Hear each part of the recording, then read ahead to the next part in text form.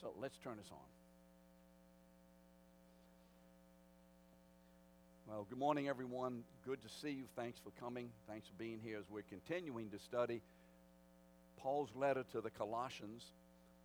So if you open your Bibles to chapter 1, verse 10, for those of you who have not been here for this study, we are probably about 4 weeks into discussing verse 10. And there is a very significant reason for this. When I first began to hopefully be led by the Holy Spirit to do Colossians, which I did not have on my mind, I had a totally different letter on my mind. And then I felt the Lord say, Colossians.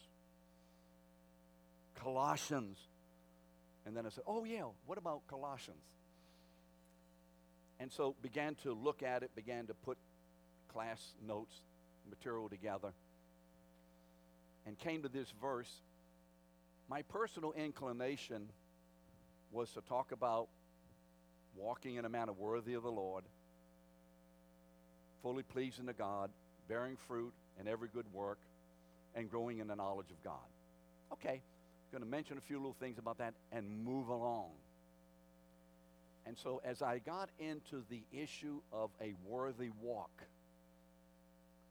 this is where we live. We were saved in order to proclaim the glories of God.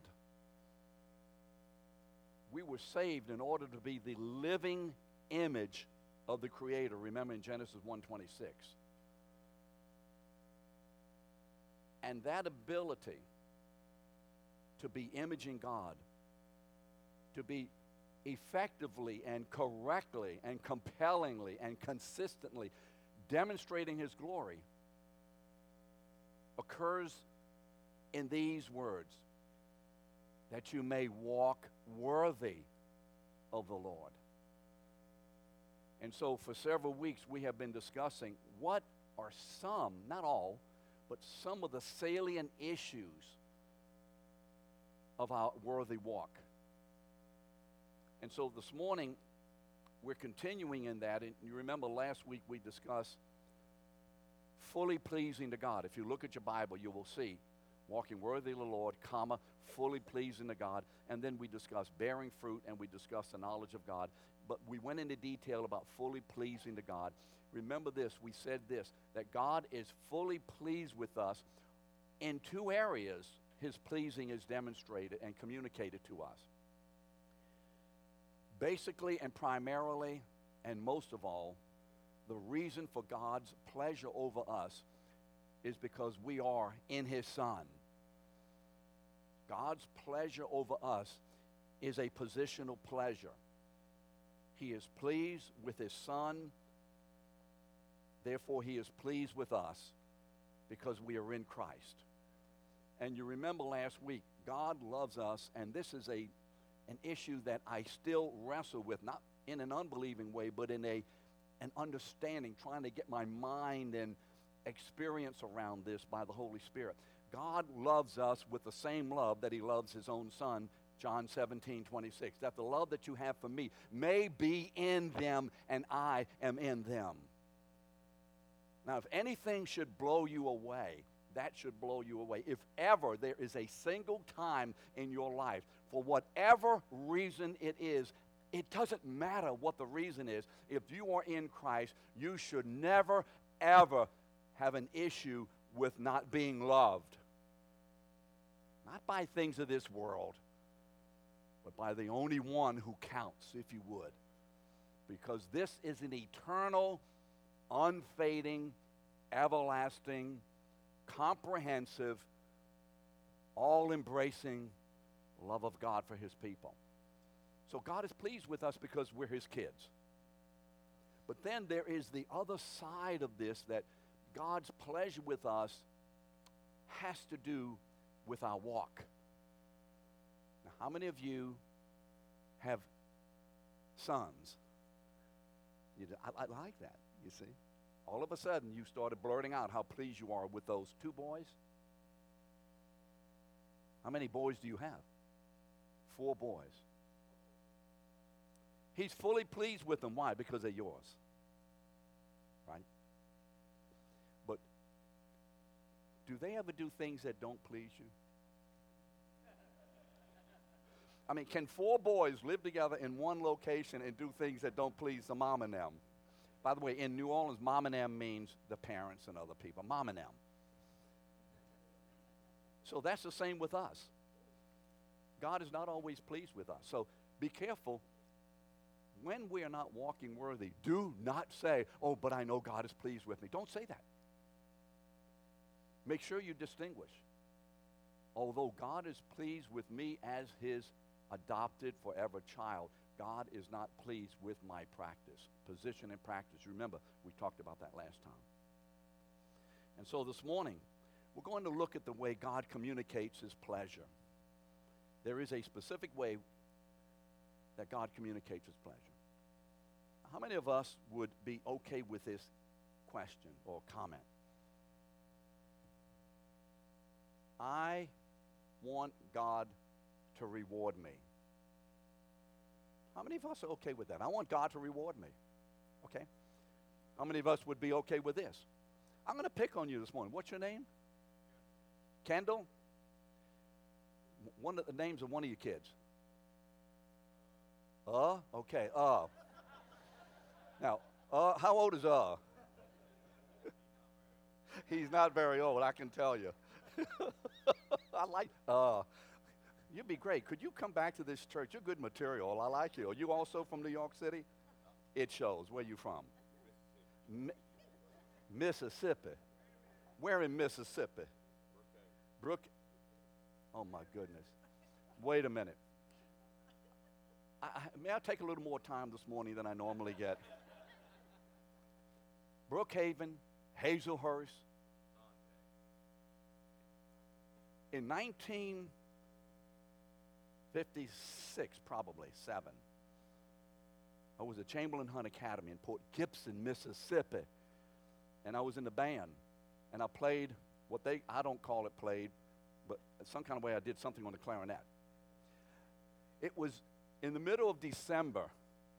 Now, if you're a clarinet player, you know that you can't play a clarinet with gloves on. Those of you who know clarinets know that. You'll have to ask someone about reed instruments. We were marching down the main street in Brookhaven, which is about a block and a half. It was rainy and about 35 degrees. I almost froze to death in Brookhaven, Mississippi. That's before you were born, I'm sure. So, what's your son's name? Ezekiel. Okay, I've never heard that name before. Z? Okay, Zeke. Okay, Ezekiel. Should Ezekiel want and expect to be rewarded by his father? Would you say that's a bad desire? I want to have my father's rewards. How many of you would say that's a wrong desire? And yet, when it comes to God, we disfather him by saying something else. Why do we want to receive rewards from our parents? Why do parents want to reward us? Why?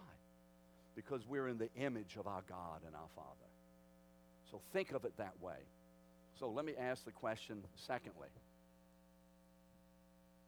How many of us would, understanding the biblical motive correctly and all that, would say it's good for us to say, I expect and I want rewards from God? Absolutely. Because if Ezekiel came to you and says, Dad, I don't want you to give me anything, I don't want any rewards, your heart is robbed of a greater glory of giving him the present and the reward and the joy that you will have. He has just taken it out of your hand. And we don't want to be like that. So let's this morning talk a little bit about rewards. And we're going to break it up this morning. Rewards for position and rewards for practice. Next week, y'all have to come back for the second half of this. So let's this morning look at how God's pleasure is communicated to us. So again, let me ask you as parents and grandparents, when we are pleased with the practice of our children, I'm giving you the position. That's a given. Everybody gets that. But the practice is where we wrestle with this issue. And your child has just done something that pleases you. How many of us, parents or grandparents, are prone to give a reward? Come on, how many of us are prone to give something? Why? As a demonstration of my pleasure. Here, have this. My grandson went off to New London, Connecticut, because he's considering going into the Coast Guard Academy next year after graduating. And so he went up there for that camp or whatever they call it for a week.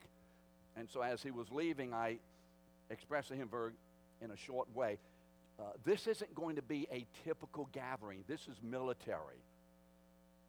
Military, you don't do things like that. So I can't give you, the normal spending money because they're not going to let you, you're not going to, but here's a little money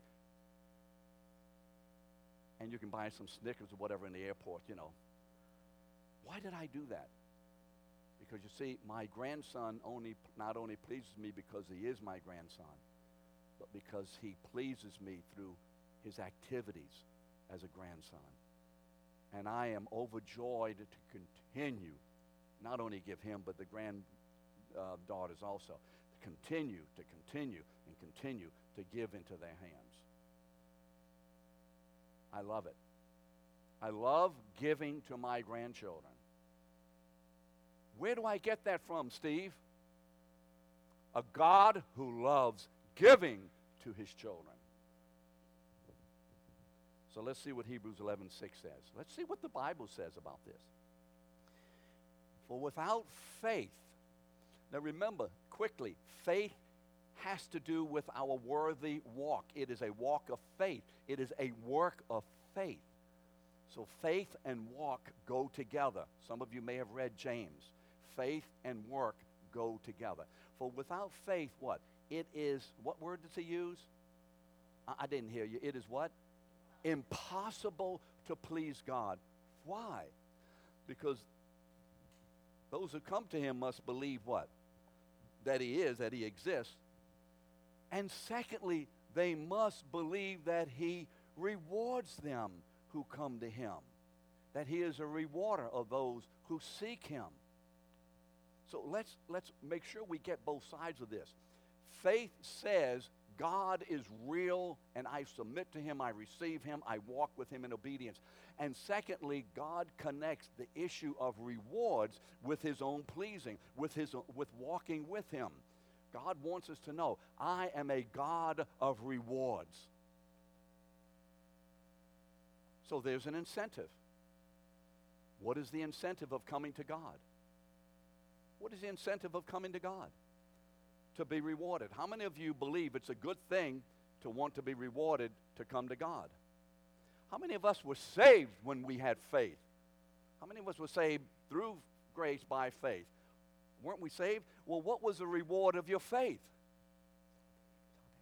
Salvation. God, if you would, rewarded you. He gifted you. For the gift of God is eternal life. It's a reward. It's a gift. So we started in this looking for a reward. We received Jesus because we were looking for something. We were looking for something. And we may not have understood it fully, but we were looking for something. Because without looking for something, we had no faith and we were not being saved. But then God touched us on the inside and with the work of grace caused me to begin to look outside of myself and away from this thing that I call myself and my ways and my whatever and the culture, looking somewhere else for something that was better than what I had. Amen? This is a gift. It's a reward. So in this verse, we see that God communicates his pleasure over our faith through rewards. This means that God's rewards are given to us according to our walking worthy. By our walk or work of faith, our good deeds of faith-filled obedience. And so faith-filled obedience produces rewards from God. God rewards those who do good deeds. Now remember how we define good. The word good we define within the context of being righteous deeds or godly deeds. Those deeds that are produced in me as I am cooperative with the Holy Spirit by faith. That I am taking a hold of the deeds that He is leading me to do, the walk that He is leading me. And I am by faith cooperating, obeying, walking in Him and with Him. That's good deeds. These are not deeds to get a reward. These are deeds as a result of having received the reward of Christ. And God will reward these. So look at a reward. What does a reward mean? Oxford University Dictionary defines a reward as a thing given in recognition of a service, effort, or achievement. Now, did you notice what word is said there? Given. It doesn't say earned.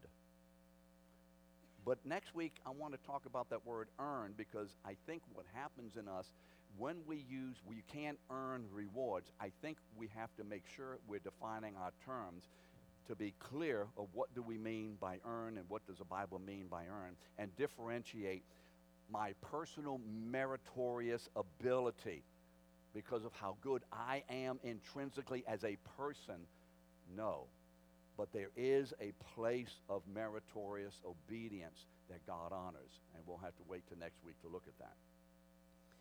Now, you'll remember that God's pleasure over us is a result of two truths. Remember? His pleasure over us as His adopted children, our position, and as our faith-filled, obedient children over our practice. So, let's look at a little bit about the rewarded position as we go through here. We first find that God rewards on the basis of sonship. And we see that account given to Abraham. We first find that God's great reward is a result of a position. It is a positional reward. And we see that in Genesis with the account of Abraham. Now, remember who Abraham is? Abraham is the progenitor, the one who begins, if you would, the nation of Israel. He's called the father of the faithful. He is the preeminent example in the Old Testament in which the New Testament references 4 different times that Abraham faithed God, believed God. It's the same word, pistis, is faith, believing, trusting, obeying. Abraham believed God. And as a result, what? It was credited to him as righteousness. Now, who is righteous? God alone. Who is righteous in here? How many of us are righteous? All of us are if we're in Christ. You see, you're thinking wrongly if you had.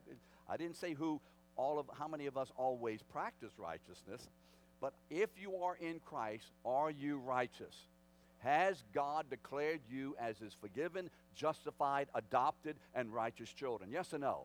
Therefore, in Christ, I am the righteousness of God forever. Aren't you? Aren't you? Yes. Now, I may not always live it. My wife will tell you that there are twice in the 46 years we've been married that I didn't live righteously, and she didn't catch the third time. No, that's how that works. He's the example of what it is to be a man of faith.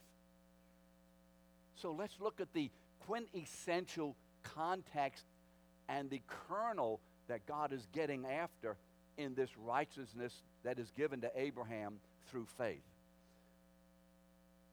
Remember, in the New Testament, it's called the faithful all believe. I already said that, Romans 4:11. So how did Abraham become an Old Testament example? How did this happen?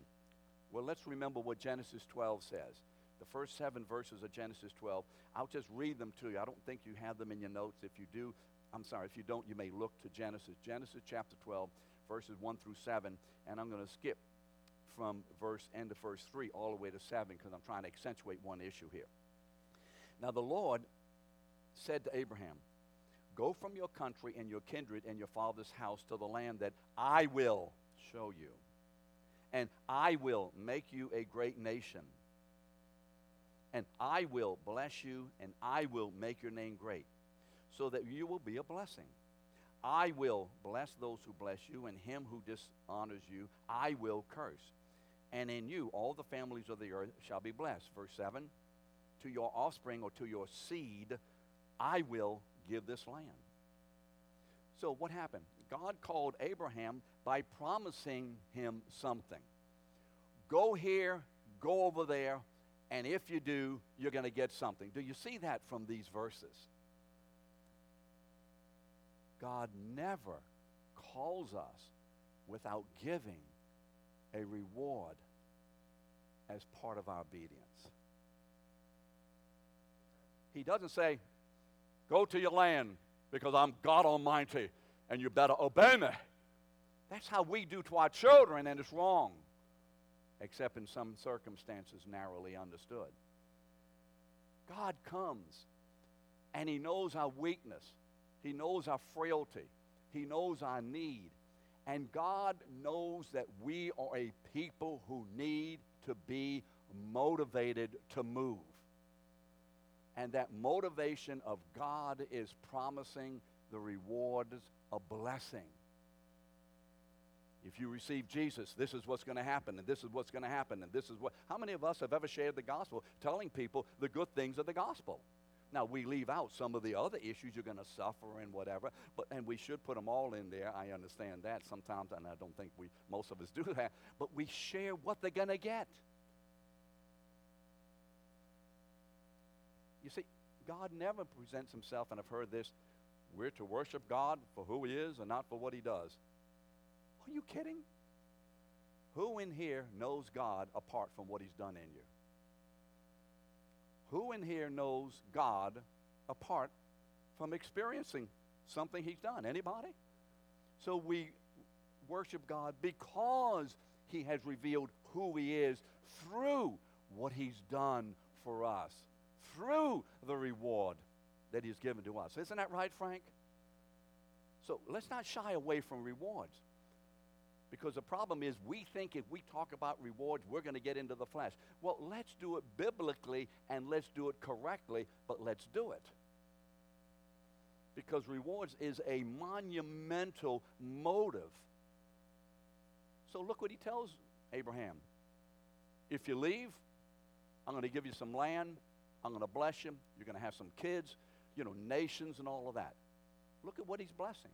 He's saying, I will, 7 different times. So God called Abraham, and what was the central blessing that Abraham was to receive? Remember, at this point, Abraham and Sarah don't have any kids. And his name actually is Abram, but whatever. And what is the central blessing? Wow, we're going to get a land. No. Man, we're going to get some money. No. We're going to have a new house. No. Abraham didn't care about those things for the most part. All the blessings that God was promising Abraham were contained in one blessing. What was it? Abraham, you will have a son. Do you see where your word says either offspring or seed? I'd rather the word seed. The reason I like seed is because it goes back to Genesis 3:15, the seed of the woman. But that's just me. Everything that God is promising Abraham, every reward, is contained in and is the result of and is the outworking from one reward, a son.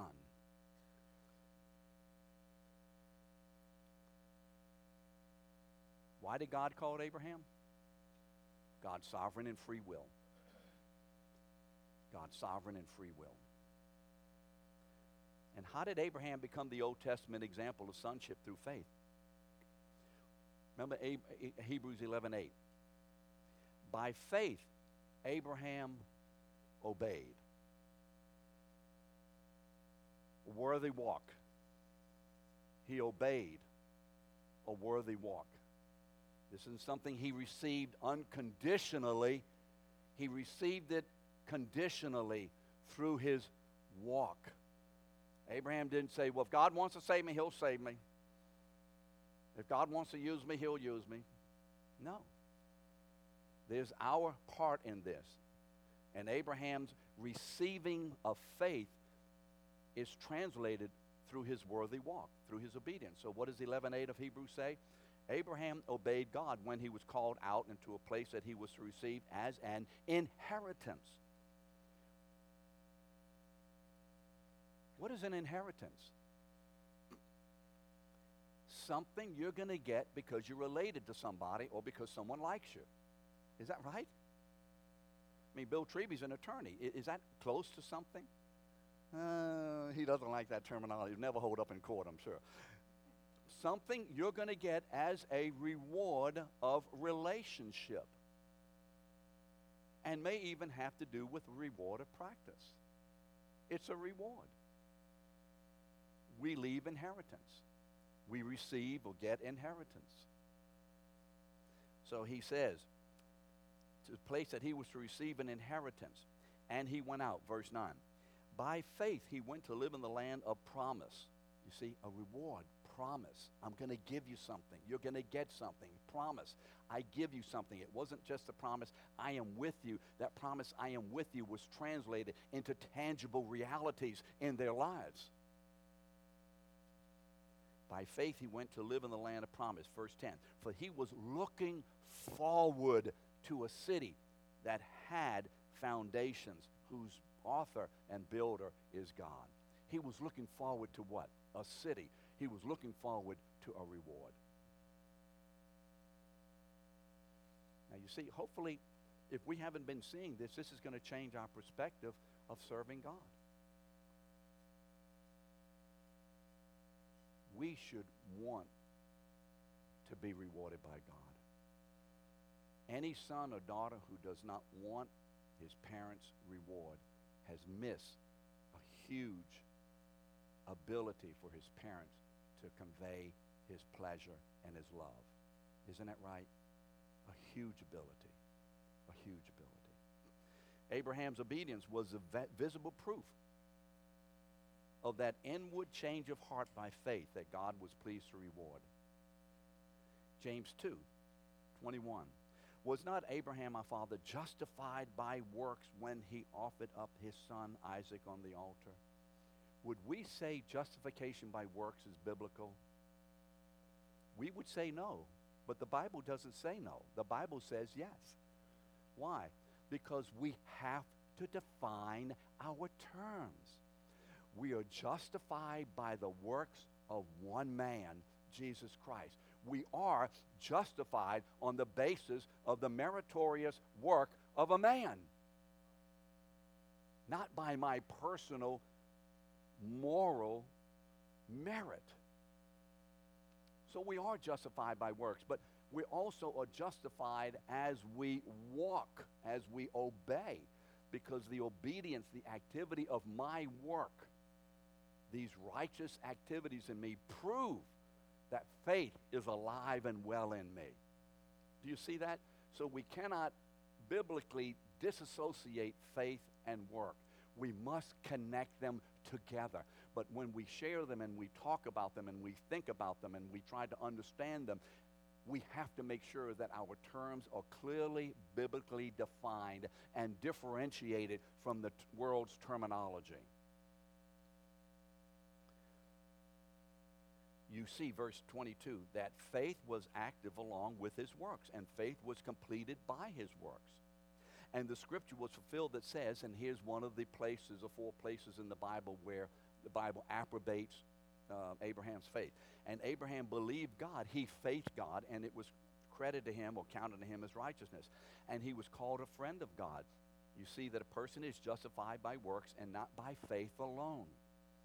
He is justified by faith/works, or he is justified by works of faith, if you want to be inclusive. So if you want to include what James says in chapter 2, along with what, what's that man's name, Paul says in Romans, you put the two together and you come out with it the right way. Paul was emphasizing an aspect of faith, and James is emphasizing another aspect, or the other part, if you would, of faith. But both of these have said the same thing, but he condenses it here. So some years later, Abraham's been promised a son. Years later, the Lord appears to Abraham in Genesis 15, 1 through 6. And he says, Abraham, don't be afraid. I am your shield. Remember the shield of faith in Ephesians 6:16? I am your shield. What is the shield of faith? The very presence and work of our God. He is the one who deflects all the flaming arrows of the enemy as we call upon him. But that's another story. Fear not, Abraham, I am your shield. Your reward shall be very great. But Abraham said, oh Lord, what will you give me? Oh, Abraham, that's idolatry. No, it is not if it's looking to God himself as the source and the giver of the reward. It is not idolatry. If it has to do with the activity of God's grace being received into my life so the activity and the revelation of his grace may be accentuated and enlarged and empowered in my life, that is not an idol. What will you give me? For I continue without a child. I ain't got no son, no heir. And the heir to my house is Eliezer of Damascus. And Abraham said, behold, you have given me no son. I'm just terminating son, offspring, seed. And a member of my household will be my heir. And behold, the word of the Lord came to him. This man shall not be your heir. Your very own son shall be your heir. And he brought him outside and said, look to the heavens. Remember? And Abraham looked up. He said, you don't think I can do it? Look outside. Go outside and look at the myriad of stars. And Abraham looked up and he says, oh, I believe God. He looked at the creation. And what does the Lord say in verse 6? Abraham believed God, and it was credited to him as righteousness.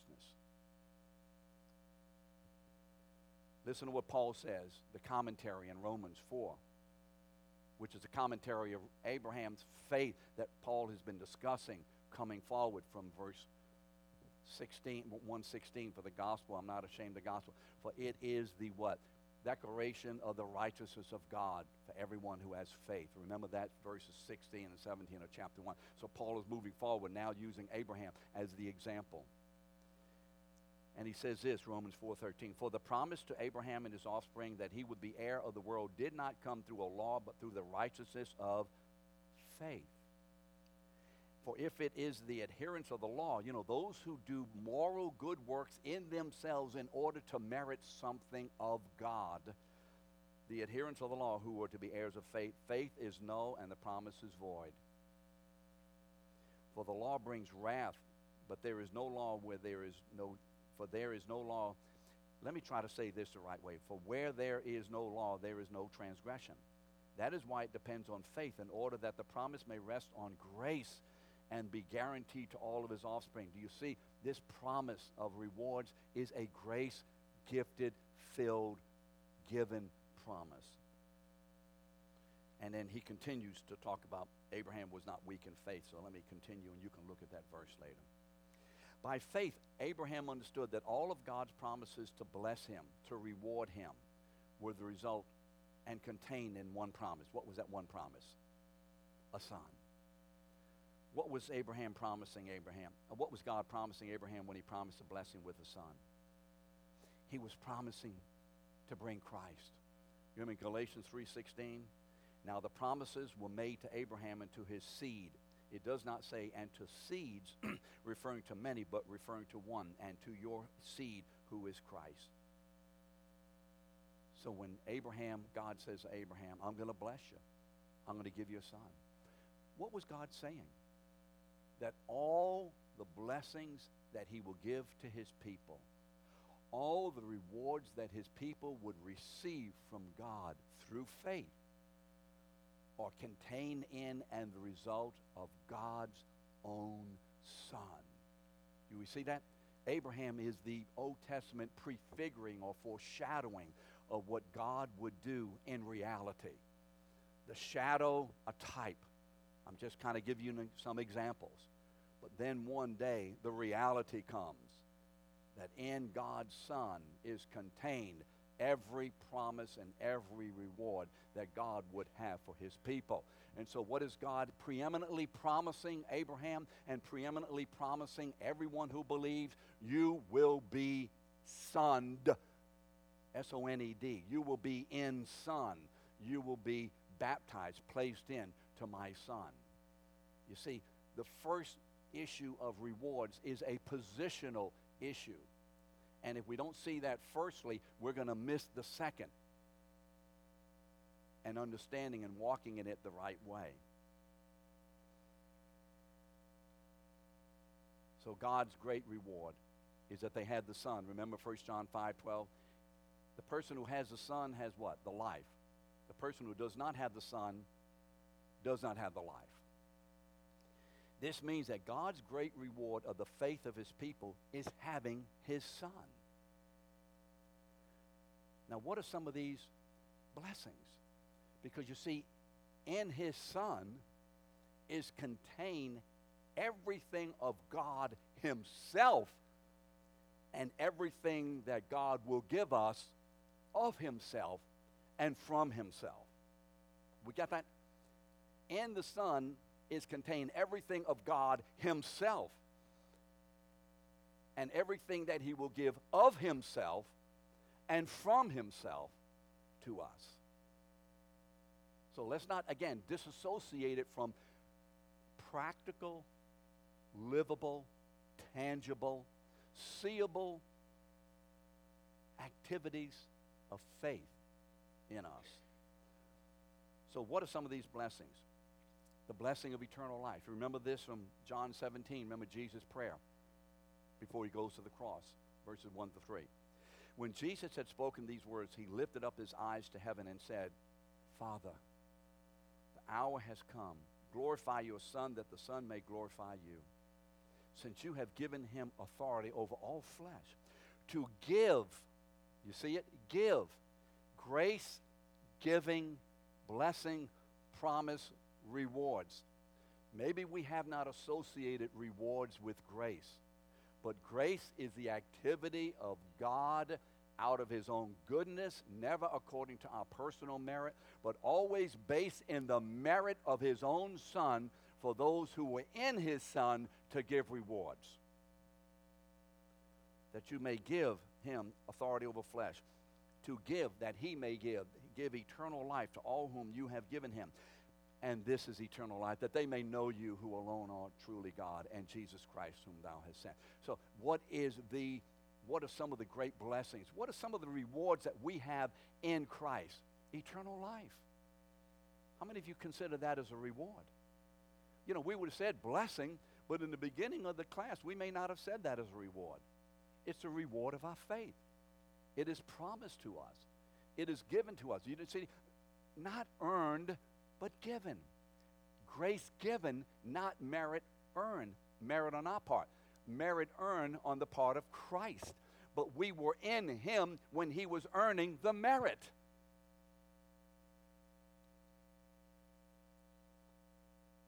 Forgiveness. Romans 3:22. For the righteousness of God through faith in Jesus Christ for all who believe. Righteousness, I should have probably put. We are declared righteous. Justification. What does justified mean? Do you remember what justification is? A forensic legal term. And what does it mean? It doesn't mean innocent. Innocent means no sin. There's only one man who's ever been innocent. Who is that? Jesus Christ. But we are treated as if we have always and always will be innocent, because God has forgiven our sin and has declared us to be without sin, to be as if we had never sinned when we stand before him. It is a forensic declaration of a legal decision that God, the righteous judge, can make. Why? Because our sins have been paid for in Christ. And where were we when Jesus died? Where were you? In Christ. What is the proof text of that? Galatians 2:20. For I have been crucified with Christ. It is no longer I who live, but Christ who lives within me. And the life that I now live, I live by faith in the Son of God who loved me and who gave himself before me.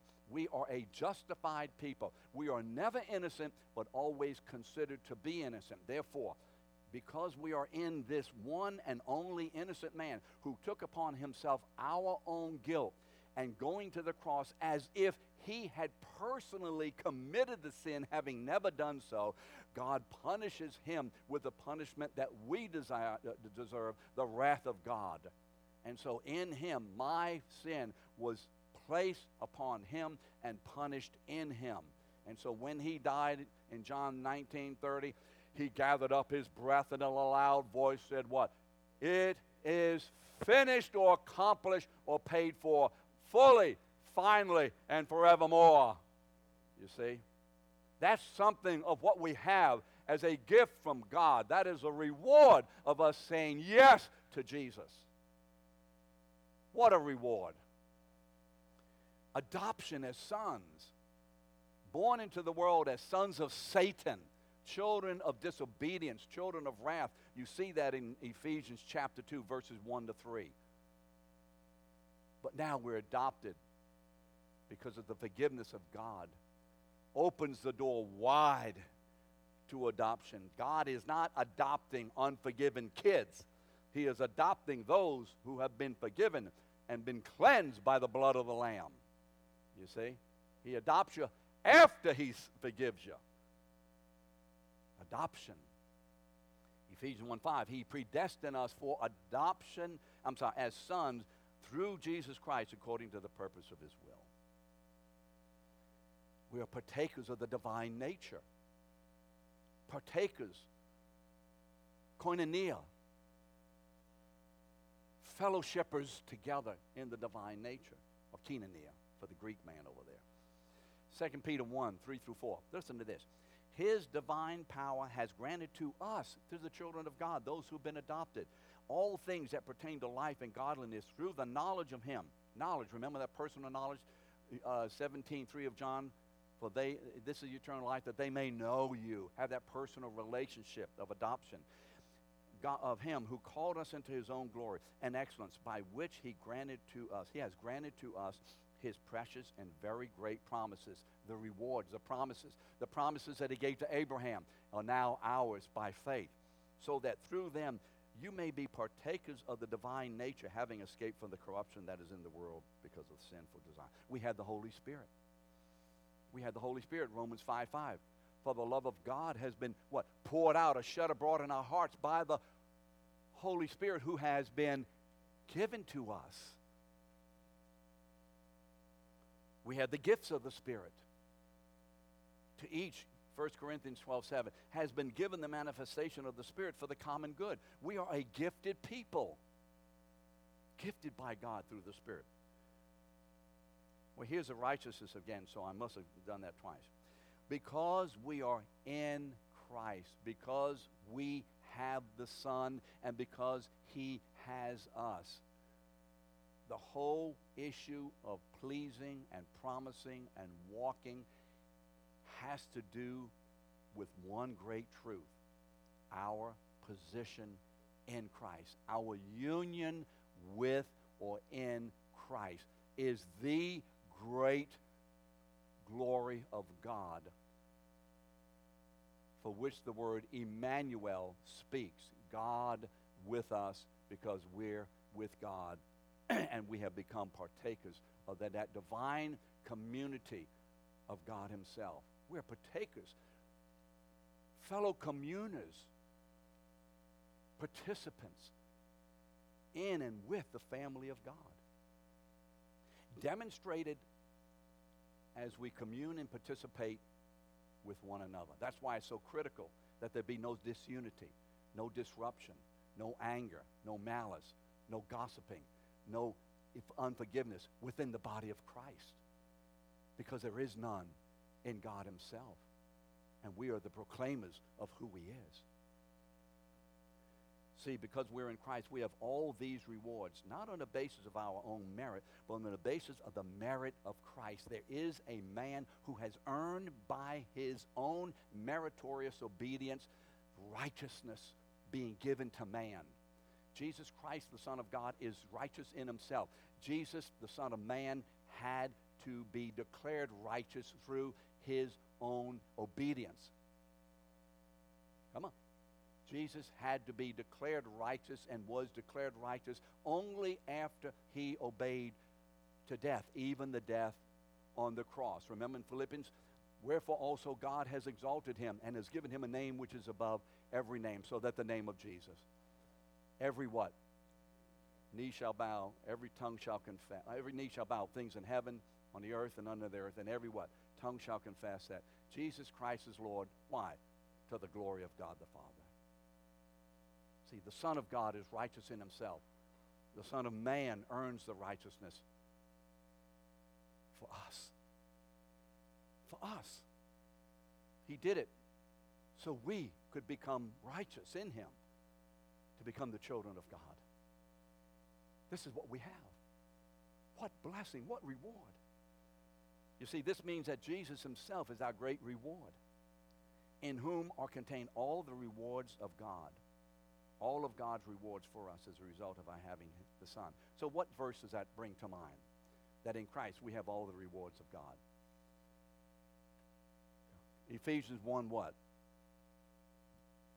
Blessed be the God and Father of our Lord Jesus Christ, who has, past tense, who has blessed us, rewarded us with how much? Every spiritual blessing in him in the heavenlies. Are you lacking anything? No. Therefore, it is critical that we understand that the basis of all the rewards, the goal of all God's many promises, and the way they all work out and to be demonstrated and lived is based in the promise of sonship in Christ. That's critical to remember. Now turn off the machine. I want to say one more thing. No, it's going to be a good thing.